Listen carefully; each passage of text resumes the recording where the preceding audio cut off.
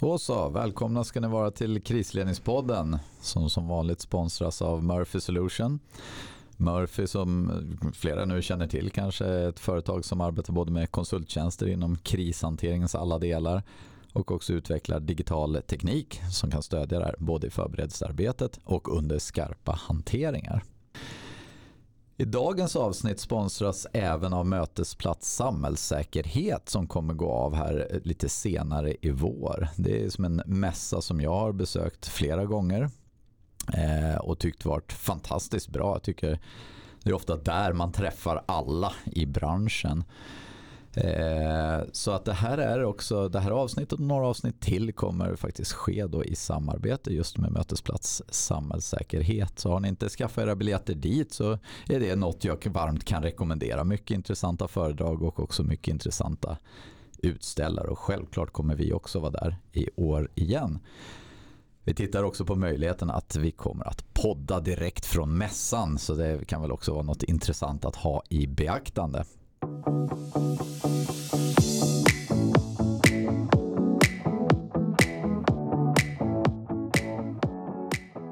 Okej, då ska vi se. Idag har vi med oss Marie Olsén i podden och vi ska prata om ett favoritämne för oss båda, tror jag. Ämnet är naturligtvis övning och Marie kommer från FOI, analytiker där och har jobbat väldigt mycket med övning och inte minst tittat närmare på det inom ramen för ett projekt som heter Komet som FOI har lett, som MSB har finansierat. Det ska vi prata mer om under dagen. Maria bakgrund inom räddningstjänsten som ganska många har, men som brandingenjör och nu på FOI då som analytiker, precis som jag sa.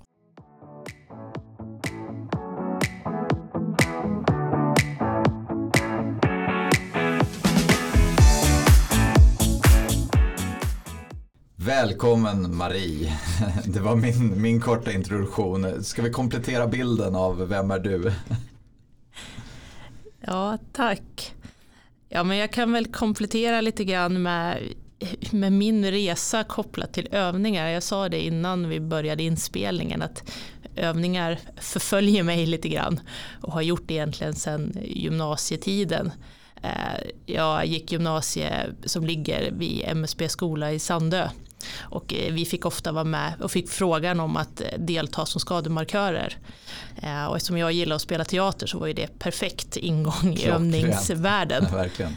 Men sen i och med min utbildning som brandingenjör och jobbet inom räddningstjänsten så har det ju varit mycket övning för att jag ska lära i min roll som insatschef, räddningsledare. Och sen nu när jag började på FOI så har det ju varit mer dels forskningsperspektiv på övningar men också att vi använder ju övningar ofta som ett analytiskt verktyg och då tänker jag mest på övningar i spelform i våra projekt. Just det. Ja, men det är kul att du säger det, för jag har lite samma känsla att övningar har förföljt mig genom livet och också. Jag kan ibland tycka också att övningar får lite för lite utrymme med sitt generellt. Det är ett så fantastiskt sätt att lära på. Men det är också ett hantverk att kunna bedriva övningar. Det är inte bara att säga så här, men det kan vi öva på, utan det är liksom, det krävs någonting för att det ska bli bra också. Okej, och det ska vi prata om lite, vad ni har sett och så. Och jag tänkte att vi ska börja med jag har så här skön första fråga som är ganska stor. Och den är också kopplad lite grann till ett annat intresseområde för mig som jag ska återkomma till. Men frågan var så här, vad behöver vi göra rent generellt för att ta övningar till nästa nivå? Vad är liksom nästa steg? Hur kan vi utveckla det här ännu mer? Du hade lite tankar kring det, jag tyckte det var intressant, så vi kan börja där någonstans. Ja, alltså jag har ju framförallt då tittat på samverkansövningar. Och de tenderar ju att bli väldigt stora och väldigt tidskrävande, och ibland kan det ju tyckas att vad ger det här? Lägger vi inte för mycket tid på de här övningarna? Men jag tror det är viktigt att titta på mer än bara själva övningstillfället, för det kan ju vara ganska kort, en dag, ibland 2 dagar. Men det är ju hela resan, hela planeringen. Där skapar vi också ett lärande och att man liksom ser helheten som ett sätt att utveckla systemet. Mm. Och då kan man säga så här, men det här går ju helt emot hur jag brukar resonera. För jag brukar säga så här, men vi fokuserar för mycket på de stora övningarna och kanske behöver lite mer träning. Men jag är inte emot de här stora övningarna, jag ska vara tydlig med det. Och precis det du säger tror jag är värt att ha med. Att det är en process där som startar egentligen med det första mötet. Och sen händer en väldigt massa annat, så själva övningsaktiviteten är bara en liten del av hela det här. Är det ungefär så jag ska, och det är det perspektivet som du anser, där kan vi ta övning till nästa nivå, att se hela den här helheten. Ja, och se liksom det lärandet och det värde som finns i det.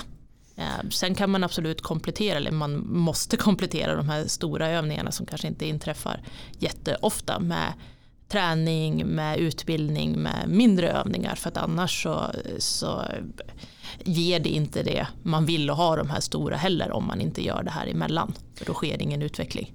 Ja, men det tycker jag det är jättebra det du säger. Det finns ju inget värre än om man förberett en sån här stor övning och så faller den på att grupperna inte är förberedda på de mest grundläggande grejerna. Man vill inte slösa en sån här övning på att lära sig och prata med varandra, utan de grejerna hoppas man ändå ska ha på plats, och det krävs viss träning för att komma upp till den nivån.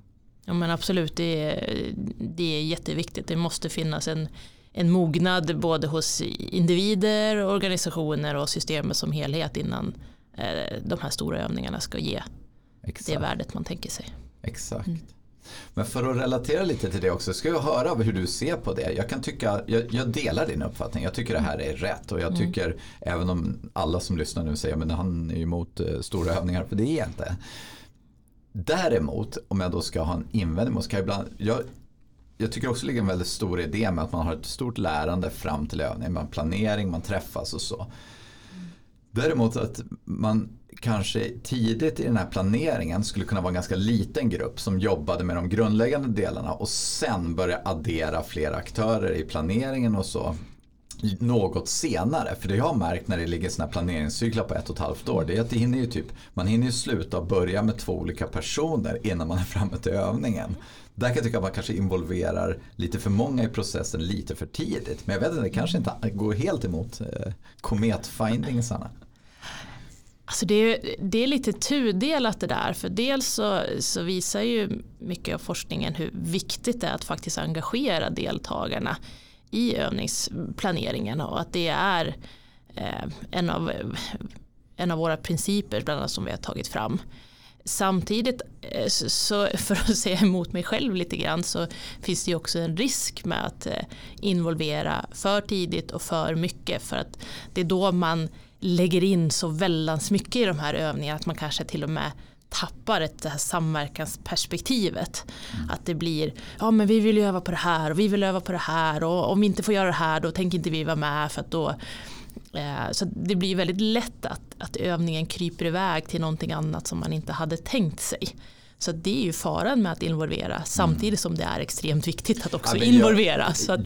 Men jag håller verkligen med dig. Det är där jag tänker bara att man behöver inte involvera alla från the very beginning, utan det kan vara en successiv process där man bygger ut, och sen handlar det också om att hålla energin vid liv. Jag har varit med på sådana här startmöten och de första planeringskonferenserna där folk nästan somnar för att de vet att det här är 1,5 år bort. De har inte koll på vad de ska göra nästa vecka. Och det blir för långt för att mobilisera den energi som krävs ibland. Så att, egentligen säger jag bara det, jag tror verkligen på att involvera många i övningsprocessen, men kanske inte för tidigt är min take på det. Det är möjligt. Du kan halvhålla med. Ja. Hör ni det? Jag fick stöd där. Ja, men det låter jättebra. Men det är ett viktigt synsätt, och inse att övningen är så mycket mer än det där själva övningstillfället. Och det gäller ju även efter övningen, eller hur?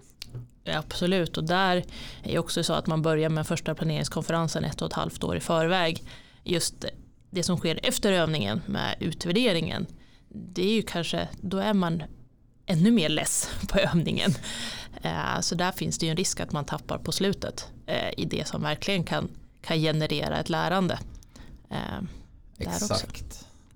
Exakt. Och det tänker jag för alla som lyssnar också. Så är det lätt att man ser en date av den här aktiviteten. Det är när man säger övningen avbryts, nu är det slut. Och så ska man plikttroget fylla in en enkät. Och sen känner man, men skönt, nu har vi gått i land. Det har vi inte alls. Det är ett långt arbete kvar om vi ska få ut effekten av det här. Det är inget egenvärde att springa runt där och öva. Nej. Bra. Ja, men det var bra, då har vi rätt ut det. Jag hoppas vi har varit tydliga med att det behöver övas stort också ibland. Så att det inte har någon missuppfattning där. Men en annan intressant fråga då, kopplat till att du säger övningar har förföljt hela livet. Vad är det som har varit, varför?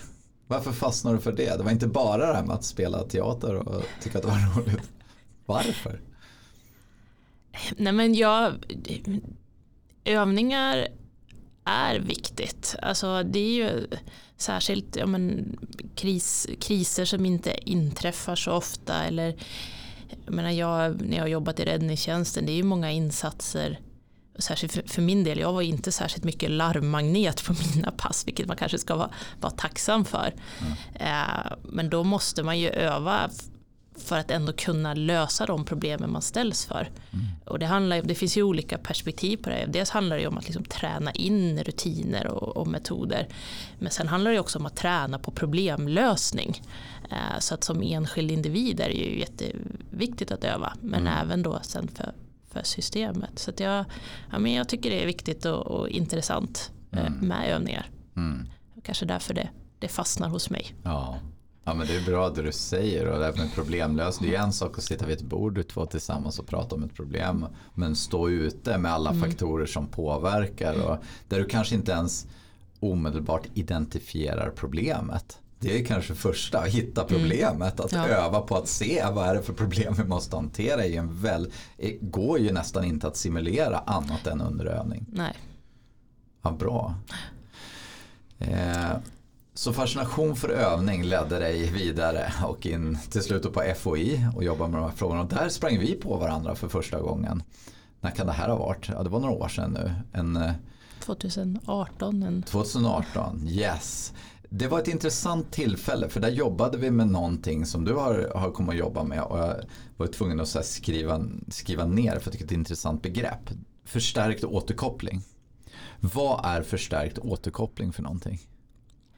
Ja, men precis, vi träffades på en övning på Bromma där vi skulle stötta med en del av utvärdering, och då använder vi den här metoden kring förstärkt återkoppling, och det är någonting som mina kollegor egentligen har forskat fram och jobbat mer med än vad jag har gjort, men det är ju sätt att underlätta individens förståelse och öka möjlighet till reflektion. Och det vi gjorde var ju att vi riggade den här övningen med olika inspelningar.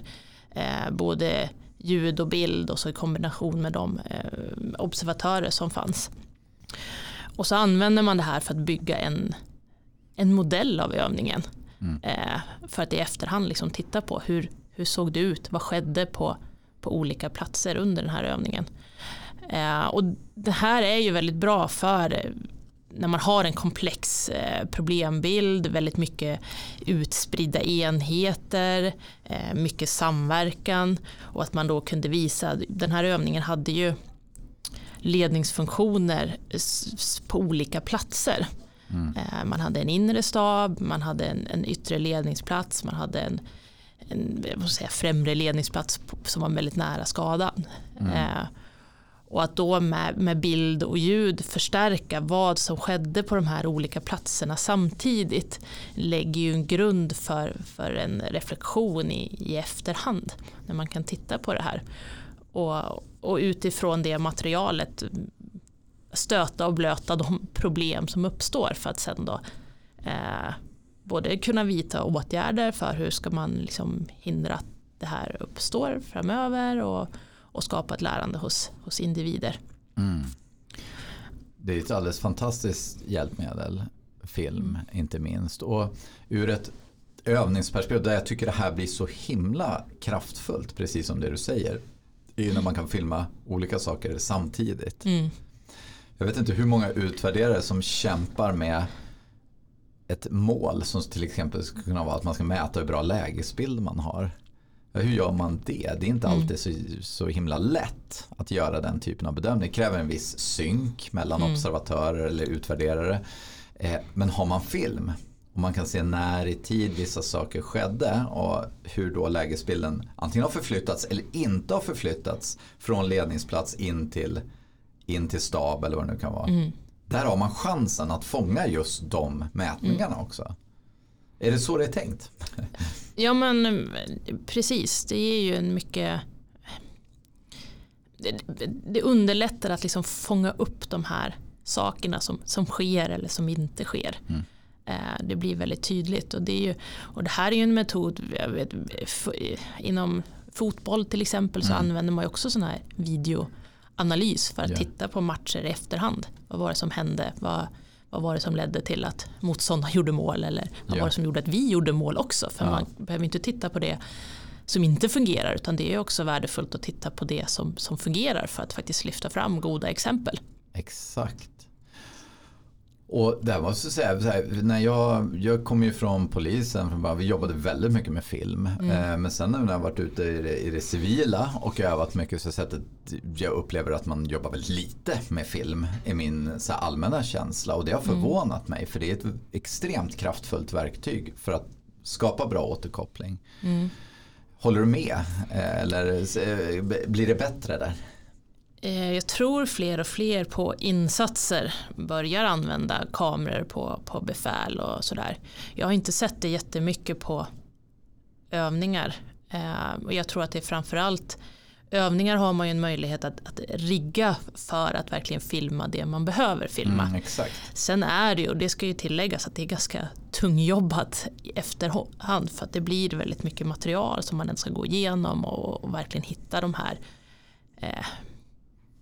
värdefulla sekvenserna i materialet. Så jag kan tänka mig att det är därför man kanske inte använder det så mycket. Nej. Och sen har vi ju nu när vi pratar mycket totalförsvar och civilt försvar, där har vi övningar som vi faktiskt inte kan filma och spela in på grund av sekretessen då. Ja, men exakt. Man får ju väga sekretessvärdet mot också lärandevärdet någonstans. Precis. Nej, men det är helt riktigt. Men då kom ni ut, kommer jag ihåg. Var det inom ramen för forskning? Jag kommer inte ihåg. Eller var det en tjänst FOI tillhandahåller att hjälpa till med sånt här? Vi kan ta på oss den typen av uppdrag. Just för det här tillfället så var det väl framförallt för att demonstrera tidigare forskning, vad vi har kommit fram till, som vi gjorde det i det här fallet. Ja, men jätteviktigt, och ska man göra större övningar och det här är en viktig del, så det tycker jag är ett bra medskick också, att tidigt i processen börja tänka på hur vi ska visualisera. Jag vet inte hur många utvärderingsrapporter jag har läst som innehållsmässigt är bra, men jag får fortfarande inte riktigt bilden av vad det var som hände, och där hade film kunnat vara så sjukt bra hjälpmedel för att visualisera det. Också när man ska skriva rapporterna, för att det saknas ju vissa beskrivningar i dem många gånger för att verkligen förstå vad var det som hände och varför fungerar inte saker eller fungerar det. Så att det behövs lite djupare analyser i rapporterna också. Helt klart. Ett bra komplement, definitivt. Man minns bättre när man får se det på film sen. Ja, det är jättebra. Och just det här vi pratar om förstärkt återkoppling, det är att bild förstärker min förmåga att ta in vad det var som skedde. Ja, precis. Superbra. Men sen också nu, jag tror jag nämnde i introduktionen att du har under ganska många år nu arbetat i ett projekt som heter Komet. Istället för att jag sitter och hafsar fram, ska inte du berätta vad har det här projektet syftat till, eller vad var scopet på Komet? Komet, om jag ska säga det långa namnet, är ju koncept och metoder för effektiv erfarenhetshantering vid tvärsektoriella övningar, eller då samverkansövningar. Det är ju ganska brett scope, men grunden handlar väl om att man kanske inte är så bra på att ta tillvara alla erfarenheter och just skapa det här lärandet på en liksom systemnivå. Mycket forskning handlar ju om det individuella lärandet, men man kanske missar lärandet och hur liksom systemet utvecklar sin förmåga att hantera kriser. Och där har ju vi då tittat väldigt brett på hela då planeringsprocessen före. Vad kan man göra där? Kanske inte så jättemycket under övningen, men också de här utvärderingsdelarna. Så att det finns väldigt mycket olika delar i det här projektet. Ja, det är skrivit enormt många. Jag gick in och googlade och tittade. Så det är väldigt mycket artiklar skrivet till det här. Och det är många perspektiv som ska vägas in. Så det är ganska bred fråga ni har tittat på. Och om jag ska ta några av de som jag tycker är viktiga, så är det ju att använda de här då större övningarna, lite som vi var inne på tidigare, som ett verktyg för förmågeutveckling för hela systemet. Och då är det ju viktigt att titta på vad används övningar. Alltså övningarna kan ju användas till väldigt mycket olika saker. Dels så kan du ju använda dem för att testa och utvärdera förmågan. Men det kan ju också användas för att utforska ett nytt arbetssätt. Eller öka förmågan för att implementera de här nya arbetssätten. Just det. Så det finns ju väldigt mycket olika funktioner som övningarna har. Jag håller helt med. Jag ska också kolla där så att jag tänker också att det är tydligt uttalat initialt. Det är så här viktigt. För ibland blir det lätt att övningarna det ska vara en test av systemet och det är alltid det man har för ögonen. Jag tycker till exempel det du nämner med att utforska dem för att hitta nya arbetssätt så är ett sätt vi borde göra lite mer kanske. Det är ett väldigt bra sätt att testa nya metoder. Och där får man ju då fundera utifrån det här syftet som man har med övningen. Det blir ju styrande för vad väljer vi för format, vad har vi för deltagare. Och det finns ju en mängd olika frågor. Hur utvärderar vi det här på bästa sätt? Vad är det vi egentligen ska öva på? Så det kommer in. Så lite sådana saker har vi också tittat på i ett verktyg då som ska stödja den här typen av frågor. Hur man kan liksom bolla med de här så att man verkligen får de delar som blir mest effektivt. Det är klart att du kan göra allt i en övning, men det kanske inte blir det mest effektiva. Utan att du behöver lite stöd att sortera i det här. Vad är det vi behöver göra då? Ja, bra. Har ni tagit fram ett sånt verktyg? Förstod jag det rätt då? Ja, men precis. Vi testade och tog fram ett verktyg då som ska vara stöd för det här som visar lite grann på att kanske inte att någonting inte funkar, men däremot att man ska vara noga med sina val. Där det är just sådana aspekter, syfte, format, vilka är det som deltar. Och ett exempel på det kan ju vara att om mitt syfte är att utforska, då kanske inte en sån här stor fältövning är det bästa. Utan då kanske jag hellre ska göra en övning i seminarieform. Jag kan absolut använda en fältövning. Men det vi gjorde visar ju på att det kanske är bättre att göra då seminarieövningar för att vara mer explorativ. Just det. Och jag tänker det är så himla viktigt också det du säger. För ibland när man kommer in i såna här övningsplaneringar tidigt, då är det som att man redan har bestämt sig. Att man har satt övningsformatet före man har tittat på vad det är man vill ha ut av det. Man borde börja i andra änden, men det kanske rimmar med hur ni tänker. Ja, men framförallt så tänker vi att det finns flera olika aspekter eller dimensioner som man måste ha med sig tidigt. Så det kan ju vara någonting som man kan använda som stöd i den här initiala dialogen där man sätter formerna. Och sen också lite ledstång fram till övningstillfället då, så att man verkligen kan vara tydlig med syftet och varför man gör vissa val. Ja. Hur viktigt är, nu kanske jag kommer in på ett sidospår, men jag ska inte fråga dig. Hur viktigt tycker du att deltagarna är införstådda i vad syftet är med övningen? Jag tror det är jätteviktigt. Och särskilt om man gör övningar där individen inte ska stå i fokus utan det är systemet som ska stå i fokus. Då kanske individen behövs för övningen, men det kanske inte är individen som får ut mest av övningen. Och det handlar ju om att motivera folk att vilja delta på övningar. Tack. Bra.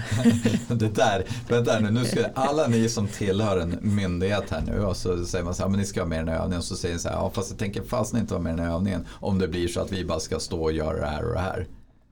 Men det är precis det här tänket vi måste komma ifrån, att övningen är inte alltid till för den enskilda, utan har vi en övning där vi ska pröva systemet eller där vi ska se system, då kommer en del säga det här var en dålig övning efteråt, eller hur? Så är det. Och det får vi acceptera om vi ska utveckla systemet. Nu går jag igång här, det där var bra. Du summerade det jättebra, tycker jag, när du sa det. Ja. Nej, men det är så. Sen behöver ju inte, det kan ju bli jättebra övningar för individer också. Absolut. Fast det är systemet som är i fokus. Utan det handlar ju om vart tittar vi och vad har vi för fokus. Och så länge det funkar så... men det tror jag att man har en kommunikationsutmaning där. Att vi har. Ja, definitivt skulle jag vilja säga. Och här kommer inga så mycket ledarskap att förklara de här delarna. Och det var lite det jag for efter också. Så här, hur viktigt är det för deltagarna att veta? Jag vet själv när jag höll i större övningar en gång i tiden. Och jag var dålig på att informera om det. Alltså, det var just känslan, det här gav inget. Eller man satt ganska så här, tråkig övning. Men för systemet eller för vår enhet så innebar den jättemycket. Och vi var tvungna att använda verkliga människor för att få rätt tider, mäta hur lång tid saker gick. Men nej, deras kompetens utvecklades inte särskilt mycket. Och det var ändå viktigt att göra det. Vad bra att vi fick med det. Det var jättebra. Och det tror jag är så viktigt att hålla isär här också.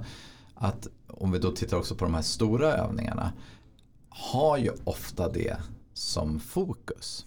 Så att när man tänker på nu ska vi träna upp vår förmåga och bli bättre på saker och ting, då lämpar sig inte nödvändigtvis det stora formatet för just det. Då är det bättre att bryta ner det i mindre övningsaktiviteter och på så sätt höja kompetens, så att man inte blandar ihop det där heller och tror att men vi har genomfört en stor övning i år. Det innebär inte check in the box på att vi har kompetensutvecklas som individer, utan det är olika saker. Det kan kombineras. Absolut, ja, men det är nog så man ska se på det. Ja, men då var det var en viktig finding. Fler saker från Komet då, som har varit intressanta under?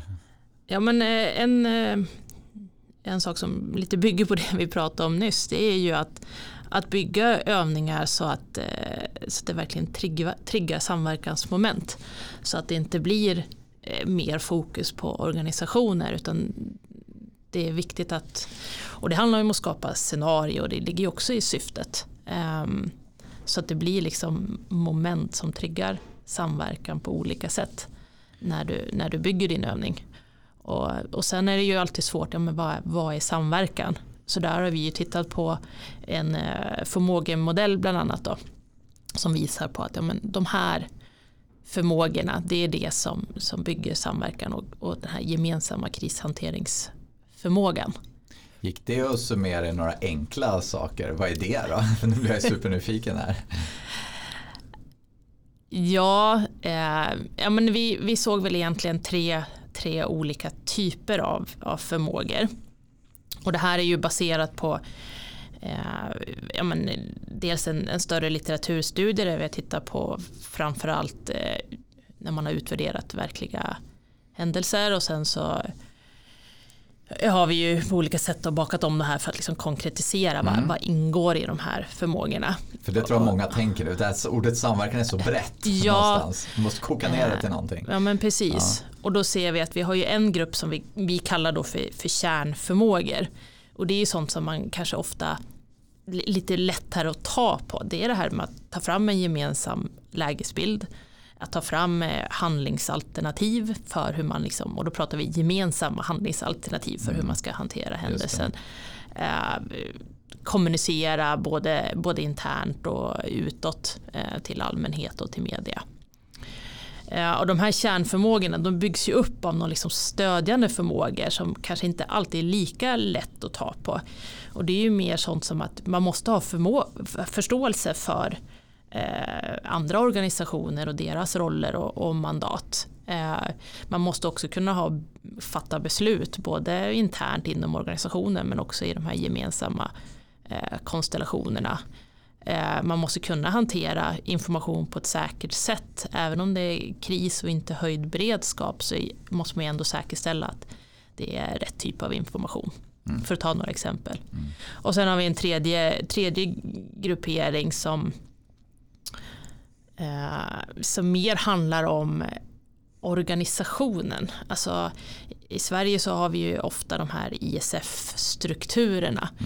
Och det är ju egentligen tillfälligt sammansatta projektorganisationer och där måste du ha en förmåga. Du måste kunna aktivera det här. Ibland finns det på förhand men ibland så sker ju händelser där det är helt andra konstellationer.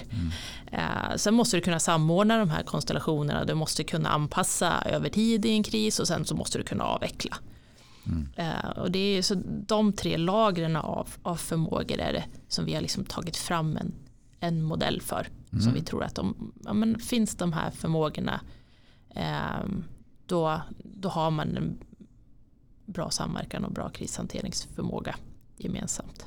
Bra, det låter som bra kärnfulla och tydliga saker. Vart kommer det mjuka perspektivet in om jag säger så? För det här med samverkan handlar också om så här förmåga att förstå andras behov. Förmåga att inte alltid sätta sina egna behov främst. Det är ju ibland, det är nästan så här mänsklig förmåga eller så att säga ett mjukare perspektiv. Att vi individer funkar lite olika i olika samverkanskonstellationer. Fanns någon sån, vart hamnar det där? Är det en kärnförmåga? Alltså kanske inte så som du uttrycker det nu. Men det här med att till exempel att förstå andras roller och mandat och perspektiv, det är ju exempel på en sån sak skulle jag säga. Just det. Och det behövs ju för att man ska kunna gemensamt komma fram till de här handlingsalternativen. Sen är det såklart att det du nämner att när man väl ska bestämma då gäller det att ha lite fingertoppskänsla där så ja. Men vi kanske inte har tittat på det specifikt så som du uttryckte det. Nej, men jag tror att det är ett viktigt lager, absolut. Ja, men det tror jag också. Och jag tycker det var en bra sammanställning och väldigt tydligt och konkret. Det enda jag skulle vilja tillföra till det är också att det finns en människa där någonstans. Och den människan kan vara sur, den kan vara stressad, den kan vara... Det finns även ett sånt perspektiv när det kommer till samverkan som jag ibland tycker missas lite. För man vill ha det här mätbara, man vill liksom kunna se de här förmågorna ganska konkret och man vill kunna, och sen ibland så är det någon sur jäkel som gör att samverkan inte funkar.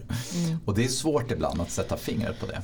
Ja, men det skulle man ju nästan, om man sen i nästa led då bryter ner de här förmågorna så handlar det ju mycket om dels teknik och sånt, att sånt funkar men att man har kompetensen. Och i kompetens så finns det ju både den här formella kunskap och sånt, men en del i kompetensen är ju att man är motiverad till exempel att utföra uppgifter. Ja, och att man har en attityd som är så jättebra. Då är vi nere på individnivå. Ja, så man kan ju bryta ner det, men vi har hållit oss på en nivå sånt som man faktiskt både kan säga att det här ska vi ha med i den här övningen. Den här övningen så övar vi på lägesbild. Det är vårt liksom centrala. Det är det vi kommer utvärdera och sådär. Och sen och det också kan bli lite mer mätbart. Ja. Nej, men superbra och väldigt intressant, och här kan man naturligtvis läsa mer. Jag tror att de här rapporterna, de flesta av de här ligger där på MSBs hemsida som man kan ladda ner och läsa. Ja, antingen där eller så kan man söka på dem också på våran webbsida. Ja, det är klart man ska gå in på FOIs. Ja, på FOIs hemsida finns det. Och där, det finns både vetenskapliga artiklar publicerade och lite mer lättillgängliga rapporter om man vill läsa om det här. Superbra, så er som inte har hittat dit till den hemsidan, där finns en oerhörd kunskapsbank, inte minst kopplat till det här projektet men även andra delar. Absolut. Bra. Det var varit inne på samverkan. Är det något ytterligare som var så här, det här är en top finding från Komet? Ja, men det är väl också det här om att se lärandet i hela processen. Alltså det är inte bara de som är med på en övning, utan de som faciliterar, de som planerar, utvärderar, att det finns ett lärande på liksom flera plan. Och det är jätteviktigt att komma ihåg. Och det kanske är så att när man pratar systemperspektivet så är det alla de här rollerna runt omkring en övning som egentligen lär sig mer än individen som kanske är mer fokuserad på vad lär jag mig, vad gör jag i den här situationen. Istället för att se liksom det här skulle vi behöva göra i vår organisation, för att det räcker inte till. Jag kommer ihåg när jag jobbade när jag hade när min titel var utbildningschef, så kommer jag myntade ett uttryck där man ska öva på att öva.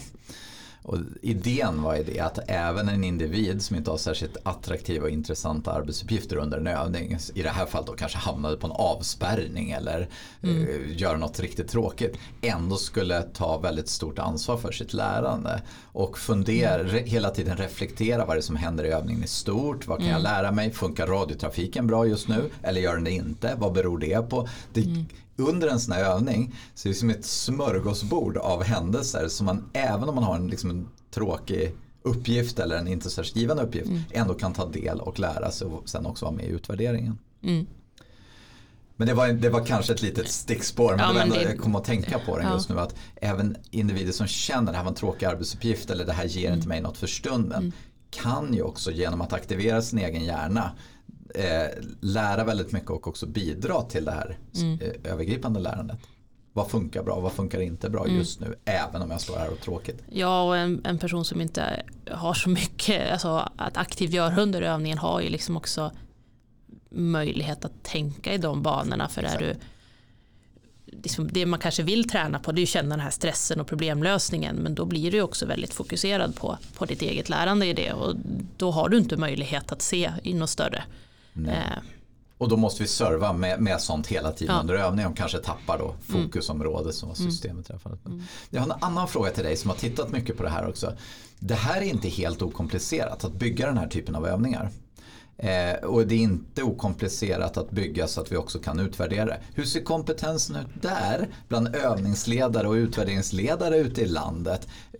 Kan man det här? Så när ni skriver era rapporter och så här, förstår man då hur man behöver göra när man bygger den här typen av övningar?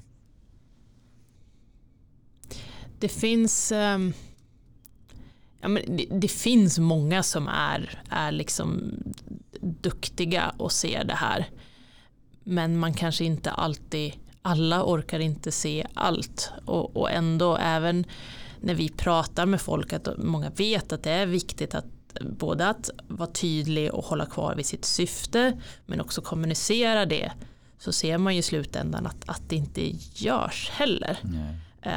Och det här, jag tror att det är viktigt att prata om övningar och att bygga kompetens att liksom både planera och utvärdera övningar. Det tror jag vi måste jobba mer på.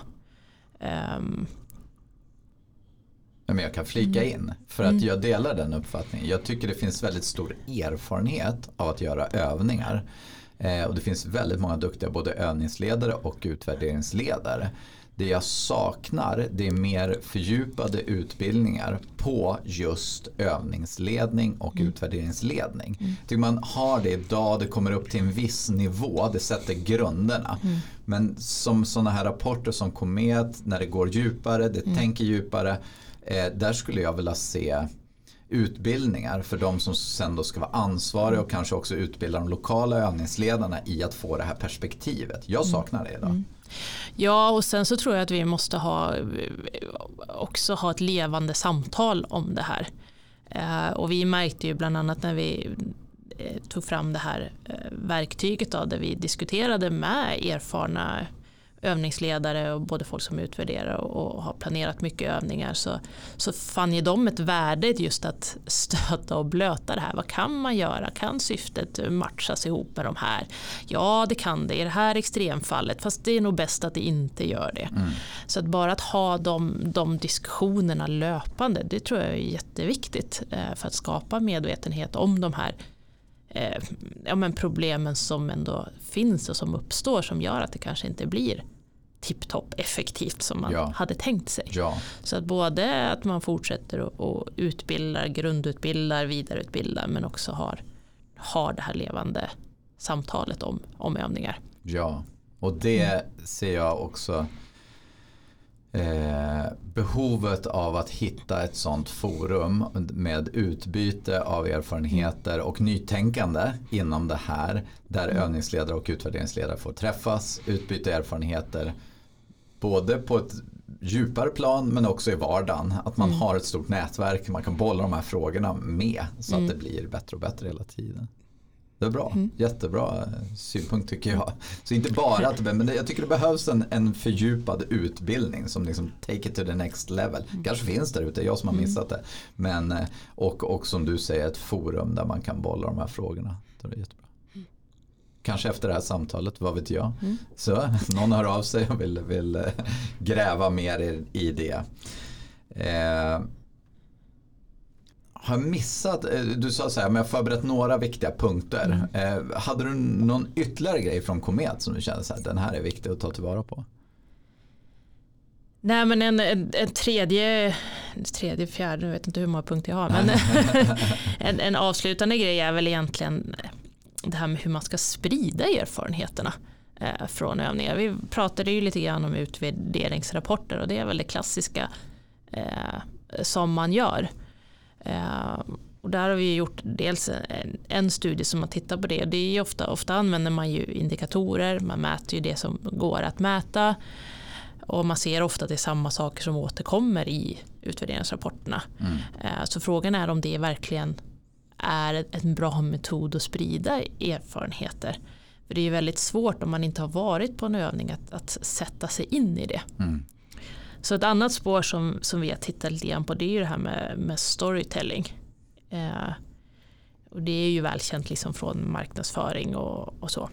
Men då finns det ju en tanke att man ska kunna använda de här stora övningarna just för att hitta berättelser kring samverkan, för att bygga och få in i organisationskulturen både sånt som fungerar bra och sånt som kanske inte har fungerat. Och att man då måste ha flera olika organisationers perspektiv, så att det inte blir en organisation som blir styrande för att men så här ska det gå till, utan man behöver flera berättelser, men att på något sätt skapa det här organisatoriska eller kollektiva minnet över hela systemet som möjligen skulle kunna vara mer verkningsfullt. Och det är kanske det man ser från verkliga händelser, så lever ju de här historierna. Nu är det ju mycket från pandemin, skogsbränderna som lever kvar i folks minnen. Fast man kanske inte har varit med på platsen och jobbat i de här händelserna, så finns det ändå kvar. Och det tror vi att man möjligtvis skulle kunna använda övningar till också. Att skapa de här berättelserna för erfarenhetsspridning. Det är egentligen så, det är ju uråldrig kunskap också. Det var vart lärde sig liksom människan, om vi tittar över tid, innan man ens kanske dokumenterade på papper och man satt och pratade runt elden. Och det är fortfarande ett jäkligt bra sätt att göra det på. Ja, men absolut. Det är ju ett sätt att sortera erfarenheter och som man kanske inte ens har varit med om själv. Så alla nu som lyssnar, som sitter och planerar en övning, fundera på att ta in det här perspektivet och fundera på vilka effekter det kan ge om vi istället, det är klart vi ska mäta och vi ska skriva indikatorer och kanske en rapport, så. Men testa, lägg in det. Det är och fundera hur man kan göra det på ett bra sätt. Jag tror där gick jag igång direkt. Det där spåret gillar jag rejält alltså. Bra. Det är storytelling. Det var, vilken bra avslutande ord. Det gör skillnad. Jag vet, jag har säkert berättat om det i podden tidigare. Jag tror till och med det var räddningstjänsten som gjorde en så här korta filmklipp. Man har varit med om en händelse så upptäckte man att shit, det här funkade inte, eller det här funkade väldigt bra. Så gjorde man bara ett jättekort filmklipp och så skickade man ut det där till andra brandstationer. Titta på det här. Och de där blev väldigt populära. Man tittade, men det var små enkla tips eller findings, men det var just uppbyggt kring en story. Man filmade det och man försökte berätta och återskapa det här. Och ett fantastiskt sätt att lära sig på. Självupplevt, man känner igen det och man kan ta till sig det nästan på direkten. Ja, det är bra. Det ser man kan göra det här på systemnivå också då. Kan man berätta historien om hur verksamheter funkade tillsammans, hur systemen möttes. Det var ju väldigt kraftfullt. Ja, vi vill tro det i alla fall. Tips till politiker också inför valrörelsen. Berätta bra stories, stå inte och gaffla om annat. Okej, du, fantastiskt. Vilka bra grejer du har kommit med. För att avsluta med en sista fråga till dig som har tittat på det här med övning och utvärdering under så många år. Om du skulle berätta till mig som om jag vore ganska ny, jag kanske är student eller jag har inte jobbat med det här med övning och utvärdering särskilt mycket. Vilka är dina bästa tips om jag nu ska bli övningsledare och jag ska börja hålla i såna här saker? Finns det några såna här enkla saker som man bara nybörjarfällor som man kan gå i när man ska hålla övningar?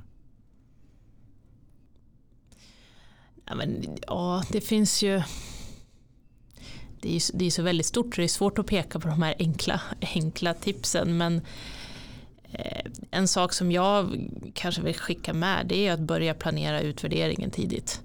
Alltså få med den från början. Tänk i de banorna när man liksom planerar övningen. Hur får vi med utvärderingsperspektivet? Och kanske också då lärandeperspektivet. Att det inte blir check, nu har vi gjort lägesbilden, nu har vi gjort det, nu har vi gjort det, nu har vi gjort det. Sånt som går att mäta, utan även att det finns ett lite större perspektiv. Superbra tips. Det är väl det. Jättebra det viktigaste. Jättebra tips tycker jag. Utse inte vem som ska ansvara för utvärderingen dagen innan övningen, utan den ska vara med tidigt i processen. Och är det inte så stort som man kan utse en person, utan man kanske själv ska ansvara för en utvärdering, så börja inte tänka på det på slutet, utan börja tänka på det egentligen när du funderar över varför du ska hålla den här övningen och hur du då bygger in utvärderingen också i det. Ja, men precis. Fantastiskt bra. Jättebra tips. Det tycker vi tar med. Det tar vi verkligen med. Och med de orden, Marie, så gick den här tiden fort som vanligt. Tack för alla dina kloka insikter. Jag tipsar då återigen om FOIs hemsida. Ladda ner de här, läs mer. Och hittar ni inte allt ni söker där, så MSB har också en hel del material samlat kring det här. Så, eller hör över till mig så ska jag visa vart ni kan hitta det här. Det finns jättemycket mer att läsa för den som vill fördjupa sig. Tack för att du tog dig tid och tack för att du bjöd på dina erfarenheter på det området. Ja, tusen tack för att jag fick vara med. Ja, då så. Ha det så bra allihopa. Vi hörs igen om ett par veckor. Tack för idag.